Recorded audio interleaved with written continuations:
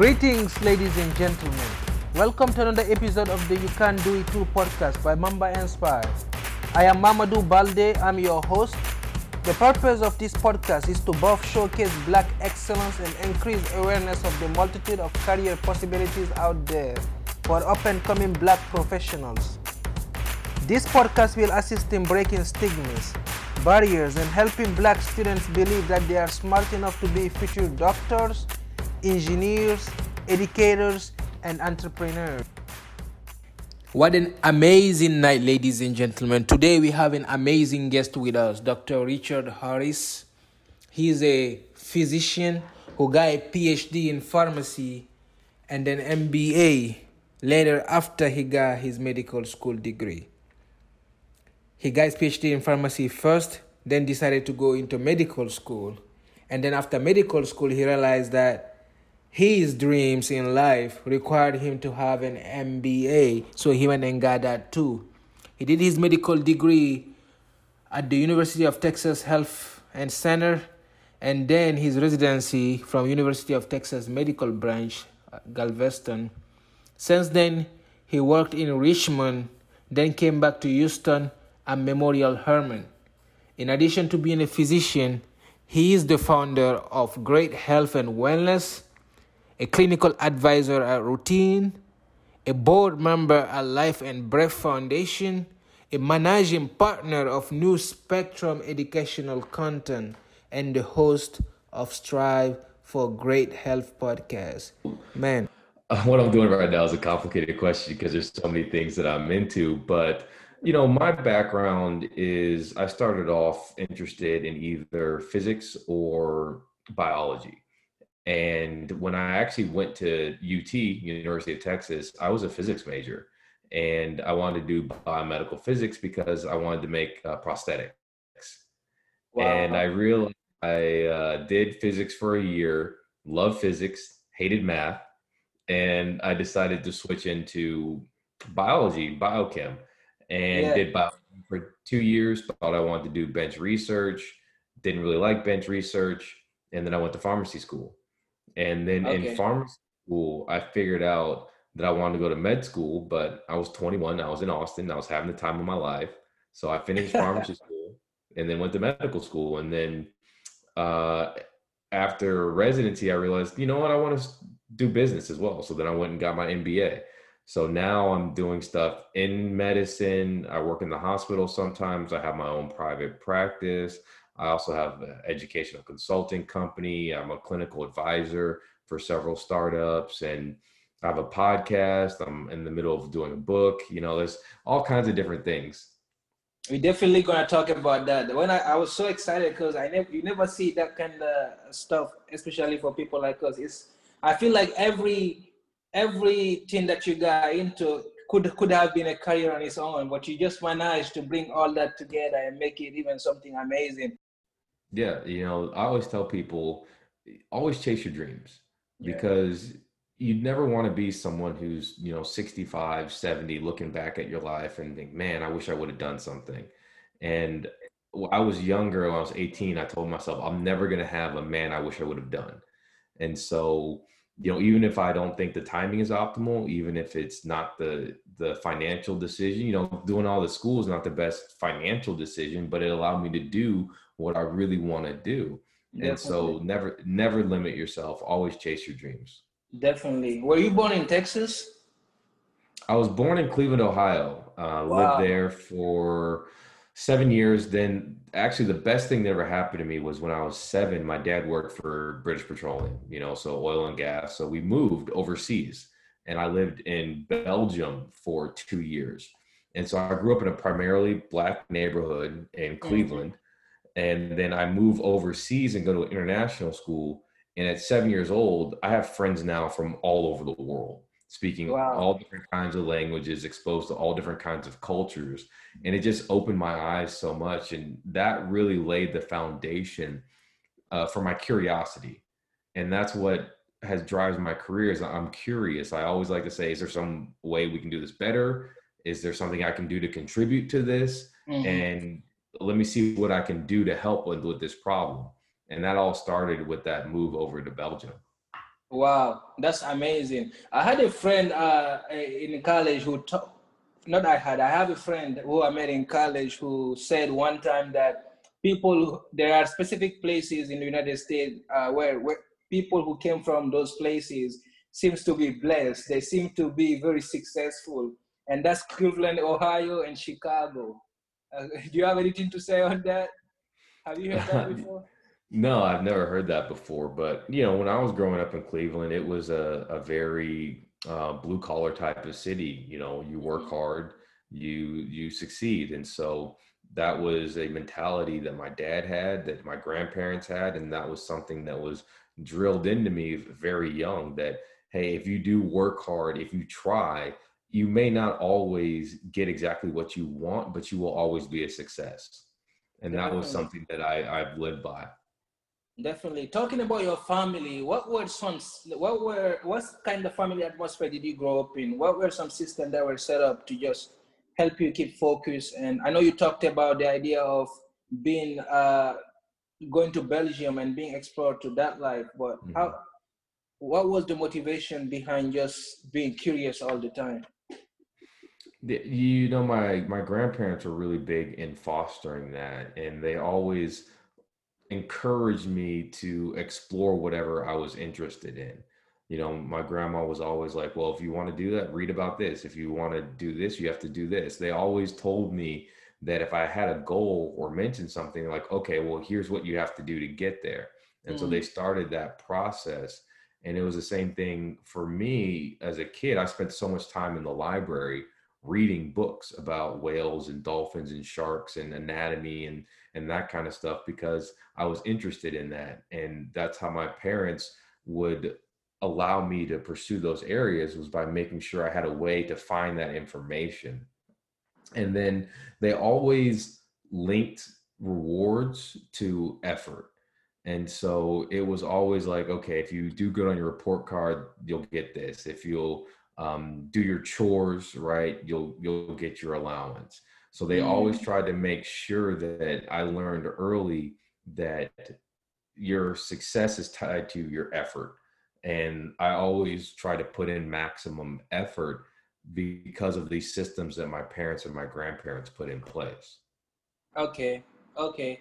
How hard was it to keep that up, being growing up in Cleveland, Ohio, in a majority black? Because usually kids do not try to give you trouble when you always stay in the library. Did you Mhm. have any hardship keeping that up as you were growing up? Did you feel like you needed to be out there with your friends? Oh, that's been all most of my life. As a kid, people made fun of me. They called me a nerd. Why are you always studying? I had glasses when I was like 3 years old, so that didn't help. And I was super skinny. Well, actually, at that time, I was fat because I was on prednisone because I had horrible allergies. So I was a chubby Okay. kid, a nerd who had glasses. So I got picked on a ton, but it didn't really bother me. My parents always told me, let their comments roll off your back like water. And so when the kids were making fun of me, I was like, okay, well, I don't believe what you're saying, so that's not going to affect me. I'm going to do what I want to do. That's And good. that was a profound lesson for me. And now it's because being is like cool, right? and Yeah, and reading and having all this knowledge and all this stuff that I got made fun of for a kid is now super cool. It's like so, definitely. it's funny how things come full circle, but it's just be authentic, be who you are, and the people who actually like you will like you for who you are. And I Definitely. found a circle of friends who liked the same thing that I did. And then when I got into athletics and sports, I had a circle of friends who liked that. I had a circle of friends who liked, board games. I had a group for all of my interests, and that was just because I was authentic in myself. Definitely, definitely. I'm gonna take a guess here on your age, but growing up I'm guessing around the 1985s, right? In Yeah. Cleveland, in Cleveland. What was it like to grow up as a black man in America then? You know, it was really, it wasn't until I moved to Europe that I really started to feel like I was different because I grew up in a primarily black area, Yes, sir. right? we moved to Belgium when I was 7, so that was 1990, and that was when, you know, all of a sudden everyone around me wasn't black, and you know, there were some parts in Europe where you experience very overt racism, especially back in the 90s. And Wow. so that was the moment where I realized that, okay, I'm different, but luckily it was an area where everybody was different, you know. Okay. So we still were able to connect as kids because we were all kids and none of us looked alike. None of us spoke, we all spoke English, but that wasn't a lot of the kids' first language. And we all had different cultural experiences. So we came together because none of us were the same, but we Yeah. all just wanted to have friends and be kids. And so that carried on to later in life, kept a lot of cultural inquisitiveness, and I Hmm. would always seek out other cultures and try to learn about their cultures, learn about, you know, their religions, their beliefs, their family units, and try to see what makes them tick. This podcast is about showcasing Black professionals who are doing excellent things. But what is the definition of Black excellence? Taking what you have and making the best of it. Can achieve things when literally like the whole entire system is designed like in ways that are like is designed to exclude us. It doesn't matter what you start out with, it matters where you go. And then when you go, you're not going just for you, you're going to lead the way for someone else. It means excelling at a high level while staying true to yourself and true to yourself in your Black. We still are able to, you know, just like go the extra mile or, you know, carry the extra weight that we need to carry just because of society and still achieve the things that we're able to achieve. And paying it forward. That's my definition of Black excellence. With the situation of the current world, with COVID-19, and in addition to that, our people have to also deal with the issues of racism here in the United States. How have you been? How has that been affecting like your work? What do you have any thought on that? It's definitely a hard question to ask. But do you have any thought? What's your take on that? How do you maintain who you are during these times and don't let everything that's happening around the world affect your work? So you have to stay connected with those who are close to you, right? And realize that what you see on TV is only a snapshot in time of what the world is actually like. Yes, and so I think part of the biggest problem with the lockdown is people have just forgotten what it's like to interact with other people on a daily basis. Mm-hmm. And they're, you know, got their Twitter fingers going on and online, but they forget what it's like in real circles with real people. Now, I'm not saying that racism doesn't exist. Of course not. I'm not saying that there isn't systemic injustice. Of course there is, right? But the way we fight that, the way we get through that is have real open dialogues about our own experiences here in America. And so I go and talk to people all the time, like, listen, what your experience in America has not been my experience. Let me show you my experience. Let me hear your experience. And then we can talk about what we can do to bridge the gap. And so coming at it with love, compassion, and empathy, I think is very important, because psychologically we all have inherent biases, and those are determined by what you see on TV and the environment you grew up in. And really the only way that you can get rid of that is by being open to new experiences and having conversations with people who have different experiences than you do, so you can try to see things from their point of view. You know, it's very hard to understand something when you're just getting a news story and a snippet, right? You're like, that doesn't sound right, or this doesn't happen, or, you know, this is fake news, or whatever you want to say. Definitely. But then you can go talk to someone who is in that demographic and say, hey, what's your experience with this? Have you had experiences with this? How did it make you feel? And that can open your mind up to a new perspective and a new way of thinking. Definitely, definitely. That's definitely an amazing point. So going back to Austin, you decided to go to college in Austin. I see your degree behind you right there. I should frame mine. Now you remind me. Did you also do pharmacy school in Austin? I did. So I did 3 years of undergrad and 4 years of pharmacy school in Austin, and it was the best thing to happen to me. It's a funny story. Before I went to UT, I had never visited the campus. Okay. Never. You know, I've been to A&M, I've been to Baylor, I've been to Rice, you know, on basketball camps. And I honestly, for the longest time, thought I was going to go to A&M. And wow.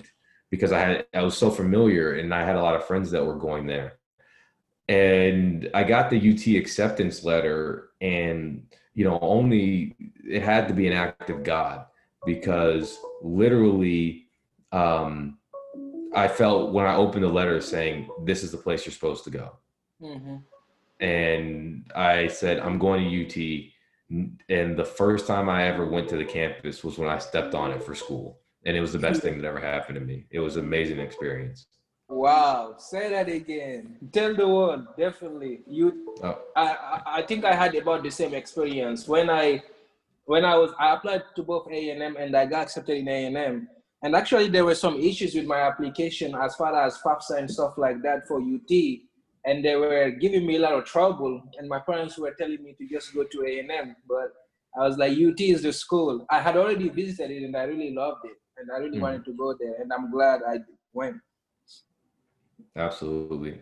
You know, UT is such a diverse environment. It's an environment that's really conducive for learning and for thinking outside the box. You know, I still have a lot of really great friends that I met at UT, and all of them are really successful. They're entrepreneurs, they're lawyers, they're doctors, they're politicians, they're thought leaders, they're coaches, you know, people who are really making an impact on this world. And, you know, I feel so blessed to call a lot of them friends. And I feel like that being in the environment of UT really shaped my career and my trajectory, because you have every opportunity to succeed at UT, every single opportunity to succeed, to foster innovation, to figure out what you want to do with your life. There is an avenue there. There is a way. Definitely. So I know you grew up in many places around the world, right? Belgium. So you have a lot of experiences, and you were exposed to so many different cultures.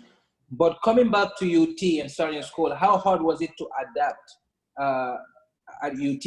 Like, did you face any imposter syndrome being a minority, a small percentage of the minority in that school? No. So it's a lot of what a lot of educated Black men and women experience. Mm-hmm. In high school, I was too black for a lot of the white people and too white for a lot of the Black people. It would be like, why are you talking that way? Why are you listening to that music? Why are you dressing that way? I'm like, I don't know. This is just who I am. Like, what is wrong with that? Right? Yeah. I don't have to dress a certain way, talk a certain way, act a certain way to be Black. I am Black. Right? That's who I am. And just because I'm a Black man who likes anime and I'm a Black man who's a nerd does not make me not a Black person. Right? Definitely. I'm a Black person who likes these things. And so when I started at college, I thought it was going to be different. Right? I thought it was going to be a university. It's a place of education. And then my first year there, it was the same thing. You know, I went to some of the Black organizations and they were like, you know, why are you talking that way? Why do you act that way? You know, why do you listen to that music? Why do you hang out with those people over there? I'm like, what do you mean? My friend group is like diverse. It's multinational. And so that was the hardest part for me. Is I thought it would finally be different. Definitely. And it wasn't until I got out of college in the late 2000s, right, when people kind of grow up in their late 20s, early 30s, that all of that juvenile, childish, you ain't black kind of stuff if you don't act a certain way or do a certain thing. That's all gone away now. And really it's now in my friend group, it's all about the content of your character. Doesn't matter what you like, doesn't matter what you're into, what music you are. It matters, how are you a good person? Or do you want to succeed? And do you want to help others? Those are the things that really matter. Definitely. No, that's an amazing characteristic to have. And nowadays, I feel like younger students, younger kids have that, I think, lower self-confidence, and they have hard time creating that characteristic within them. And do you have any advice for anyone who's listening right now, like how to keep believing, understanding? I know you had, growing up, you had that parent structure to help you really know who you are, so you did not have any insecurities. But do you have any advice how to be more secure for younger kids and just not, because the same thing you are saying, I grew up in that atmosphere, and I also had parents who told me that no matter where you go, remember who you are and do not change for nobody. Mm-hmm. Yeah, it's just there will always be a group of people that accept you for who you are. Yeah. Right. Your true friends will accept you for who you are. And one of the things that you have to realize is that not everyone you think is a friend is really a friend. And that will sort itself out in the long run, who actually has your back and who doesn't. And the people who have your back, they're going to have your back no matter what. Some of my friends I've had since I was 13 years old now, 24 years. And, throughout all of it, I could not see him for 2 years, and we pick right back up where we left off. But they've had my back since day one, and they accept me for who I am because they know the content of my character. And then realizing that failure or not succeeding at something doesn't make you a failure. Right. And that's where so many of us are afraid to fail. But I always tell people a failure is only a situation where you learn nothing from the experience. That is a failure. If you say this didn't work, let me figure out why this didn't work. And so now I can improve upon what I'm doing. That's valuable. Right? That you learn something about yourself. You learn something about the process. You learn something about the system that now you can apply yourself, or you can help someone else who's going to be walking through the same steps, not make the same mistake that you did. So mistakes happen. Everybody makes mistakes. Everybody falls down. Fall down 9 times, get up 10 times. Yes, sir. Right? And just always remember that a mistake or a mishap does not make you a failure. And that's really, really important for our self-confidence and our self-esteem, because everybody makes mistakes. Nobody gets it perfect. This podcast is about showcasing Black professionals who are doing excellent things. But what is the definition of Black excellence? Taking what you have and making the best of it. Can achieve things when literally like the whole entire system is designed like in ways that are like is designed to exclude us. It doesn't matter what you start out with. It matters where you go. And then when you go, you're not going just for you. You're going to lead the way for someone else. It means excelling at a high level while staying true to yourself, and true to yourself in your Black. We still are able to, just like go the extra mile or, carry the extra weight that we need to carry just because of society and still achieve the things that we're able to achieve. And paying it forward. That's my definition of Black excellence. So you did your undergraduate in UT, and then you decided that you wanted to do pharmacy school, and you did that also, but you always had in the back of your mind medical school. But medical school is a hard journey, and it takes a lot of years. How hard was it for you to maintain that goal, to just tell yourself that you're gonna keep pursuing that dream, even though you already have pharmacy degree and all of that? Yeah, so for me, it was a little different. Medical school wasn't as hard because of the pharmacy degree. I actually tell people pharmacy school was harder than medical school. Wow. And so My main problem was making sure I didn't get burnt out, because by the time I started medical school, I'd already been through 3 years of undergrad and 4 years of doctorate level education. Wow. Right. So I'd already been through 7 years of intense schooling. And so I had to tell myself, listen, make the grades, but have fun, enjoy your life. And so I still traveled, I still hung out with my friends, I still had experiences, stay connected with loved ones. You know, I didn't study as hard as I did in pharmacy school, because at that time I was 26. I started to realize that there were more important things in life besides the books, and that I needed to make sure that my mental and physical health was on point. Otherwise, I wouldn't be able to get through it. And so that's what helped me stay on task, was making sure I stayed connected to the world around me, to my friends, to my family, and still trying to enjoy my life at the same time I was going through something that was very rigorous. Wow, no, that's the first time I heard. So you think pharmacy school is harder than medical school? So do you feel like medical school is more task? Is it more busier, or what's the main difference? It was for the concepts. A lot of the concepts in pharmacy school are so abstract, and there's no real way that you can make it easy to learn them. Like when you're learning all about a medication, you just have to like brute force memorize it. Yeah. Right. And there's so many concepts and so many medications, and they're all different. And even some things in the same class can have a very different effect. So it's just the depth of knowledge was a lot greater. And then you had to go into some physics-based things, some chemistry-based things, a lot of physiology. And that was very, very intense. So that's why I tell people that overall, I thought the pharmacy school was harder than medical school, but also being a pharmacist very well prepared me for medical school. And then when I got out, I was able to see medical conditions and how you treat them from a different perspective than your average, pharmacist or doctor. I could combine how they both think and approach problems differently. Definitely. So you decided to get an MBA later. When did that thought cross your mind? Like what was the motivation for you to say, okay, MBA is something that I need in the future? So it was another one of those moments that I started to look ahead at my life and say, okay, when I'm 65, if I didn't go get my MBA, will I be mad at myself? And the answer was yes. So then I said, okay, what am I going to do with this MBA? And, because of pharmacy school and medical school, I've been directly taking care of patients for 16 years now.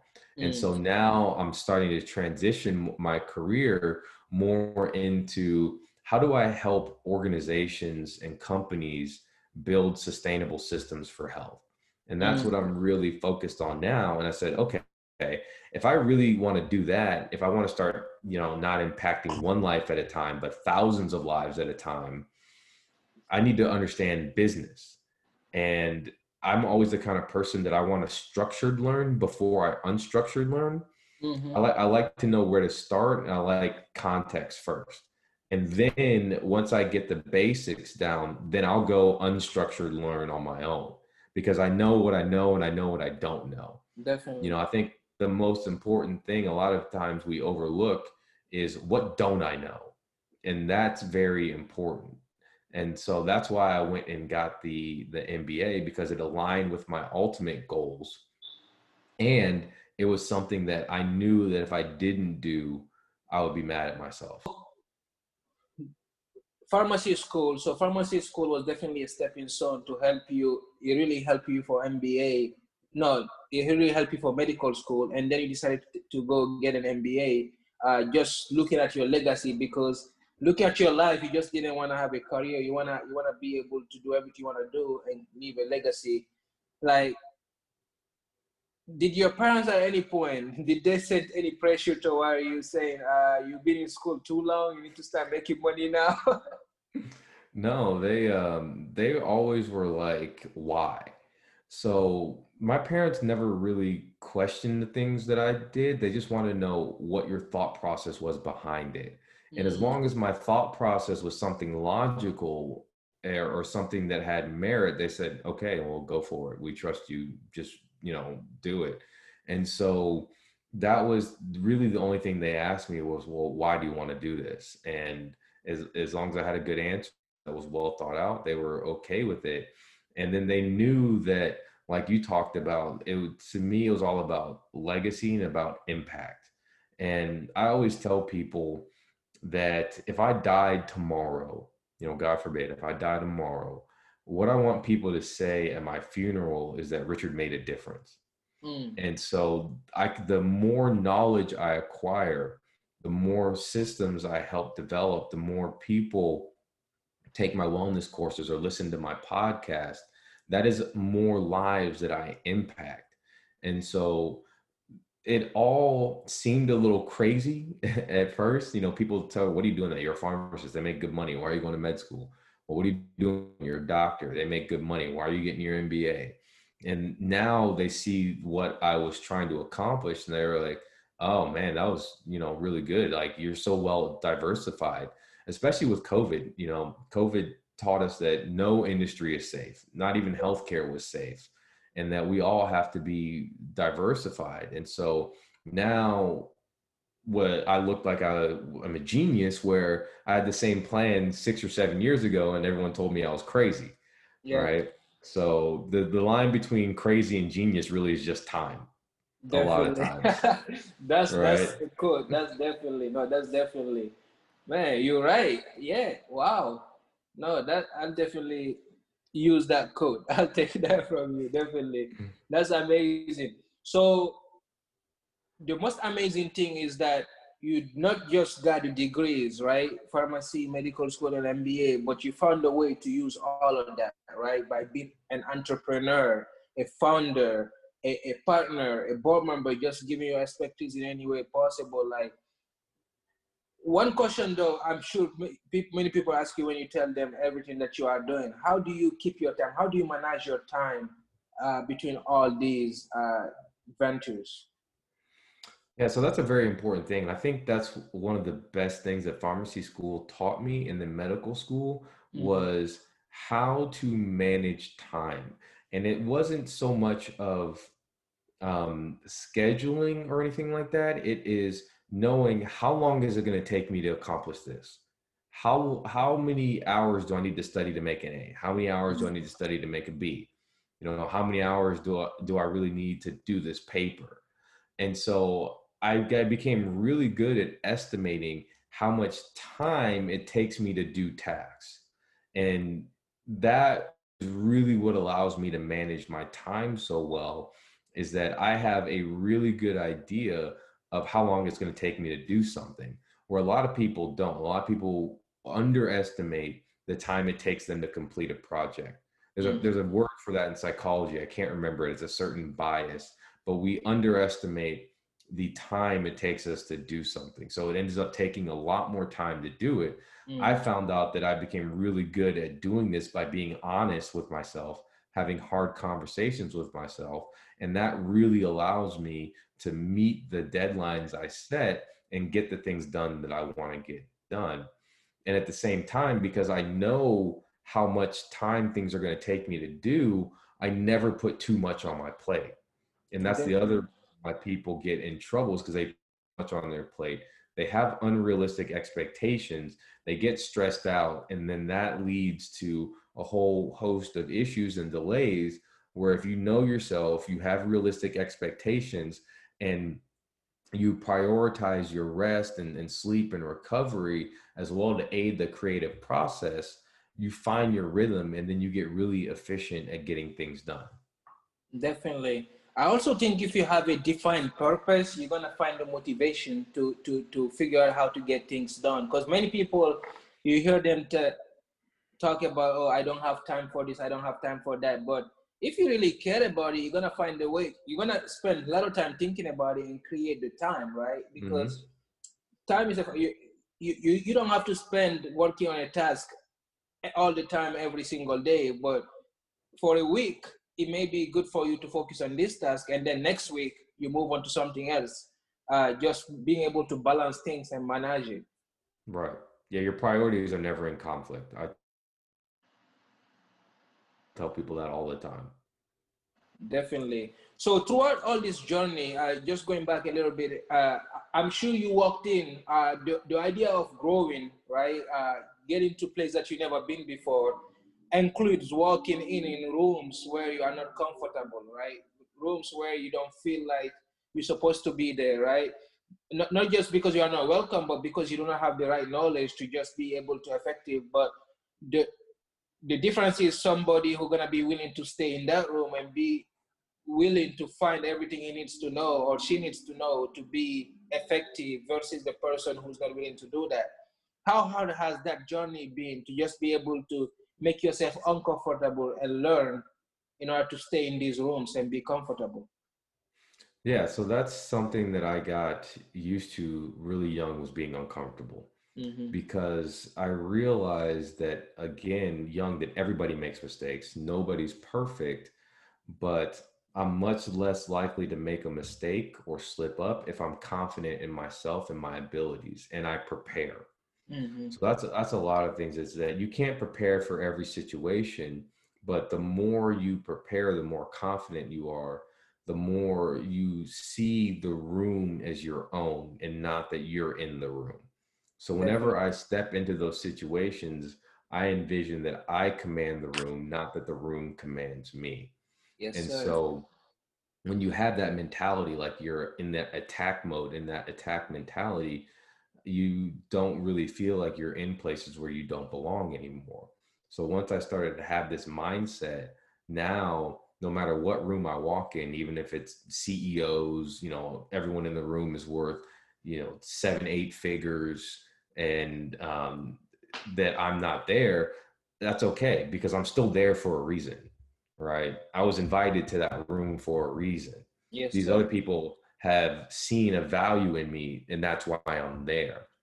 So if they see a value in me, then why should I talk myself out of that value? No, I should talk myself into that value. Wow. And then I should realize that I am there for a purpose and I belong there. So 2020, it has been a crazy year, and this year has shown us more than anything that living with a legacy is way more important than pushing a career, right? Spending your time living the way you support, the right way, and trying to do everything to build yourself a legacy is more important. It has shown us by the death of Kobe Bryant, right?